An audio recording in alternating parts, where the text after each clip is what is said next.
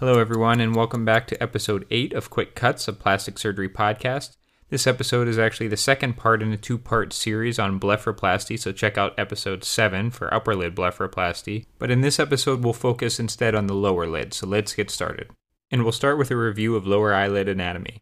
The lower eyelid, like the upper eyelid, is commonly described as a bilamellar structure, consisting of anterior and posterior lamellae, separated by the orbital septum, which sometimes may be referred to as the middle lamella.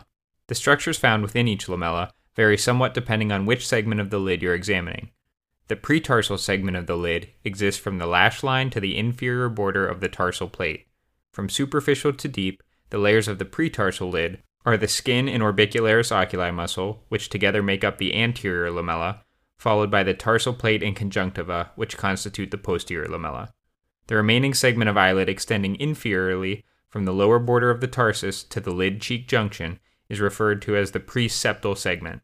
In this segment, the skin and orbicularis muscles still make up the anterior lamella, but here, the orbital septum and orbital fat pads now separate the anterior and posterior lamellae. There are 3 distinct orbital fat pads in the lower lid, all deep to the septum. These are the lateral, central, and nasal fat pads. Deep to the septum and fat pads in the preseptal segment is the posterior lamella, which from superficial to deep consists of the capsulopalpebral fascia, the inferior tarsal muscle, and the conjunctiva. As a point of clarification, you'll commonly hear the capsulopalpebral fascia and inferior tarsal muscle referred to collectively as the lower lid retractors. Another pertinent anatomic structure to be aware of for lower lid blepharoplasty is the orbicularis retaining ligament. The orbicularis retaining ligament is an osteocutaneous ligament at the lid-cheek junction that anchors the overlying orbicularis muscle and dermis to the periosteum of the orbital rim.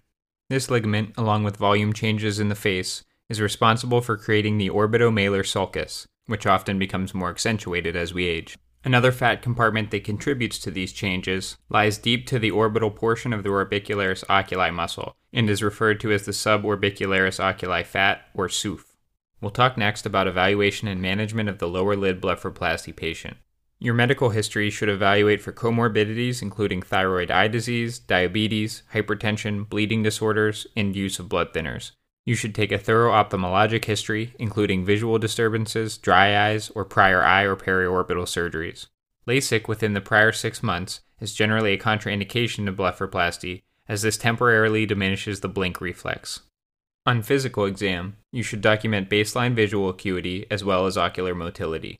Focused exam of the lower lid should assess for excess skin, fat herniation, and the presence of an orbitomalar sulcus at the lid-cheek junction. If a sulcus is present medial to the mid-pupillary line, we refer to this as a tear trough or a nasojugal groove. If present lateral to the mid-pupillary line, we call it a palpebromalar groove.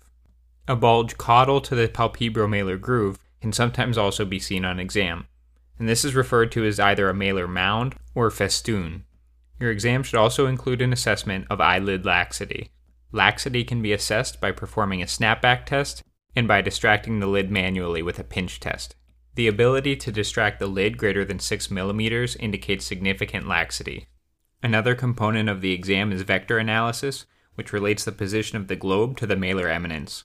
If the maximal projection of the globe is anterior to that of the malar eminence, this is described as negative vector and places the patient at increased risk for lid malposition postoperatively.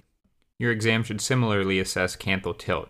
If the medial canthus lies superiorly to the lateral canthus, this is described as negative canthal tilt and is an additional risk factor for postoperative lid malposition. There are numerous published techniques for performing lower lid blepharoplasty. However, the goals of surgery include smoothing the lid-cheek junction, filling the tear trough deformity, and reducing the appearance of bulging fat in the lower lid. Transcutaneous and transconjunctival approaches have been described. Most techniques involve minimal, if any, skin resection, and a greater focus on repositioning and/or augmenting the orbital fat pads. This also often involves release of the orbicularis retaining ligament. Canthopexy or canthoplasty may be incorporated to address lower lid laxity. Postoperative care includes cool compresses to reduce swelling and bruising, as well as lubricating drops for dry eye prevention. We'll talk lastly about complications. As with most periorbital surgeries, an early emergent complication of lower blepharoplasty is retrobulbar hematoma, which can lead to vision loss if untreated. As a result, this requires emergent decompression and this is most commonly achieved with lateral canthotomy and cantholysis. Conjunctival edema, known as chemosis, is more common in lower lid blepharoplasty. For mild cases, this may be treated with lubricant drops and topical anti-inflammatories. In more severe cases, the use of adjuncts like tarsorrhaphy sutures and patching have been described. A final important complication of lower lid blepharoplasty is lid malposition. Lower lid malposition is primarily avoided by performing the appropriate lid tightening procedure intraoperatively, but can also be a product of scarring. Additional complications include, but are not limited to, corneal abrasions, dry eye, and infection.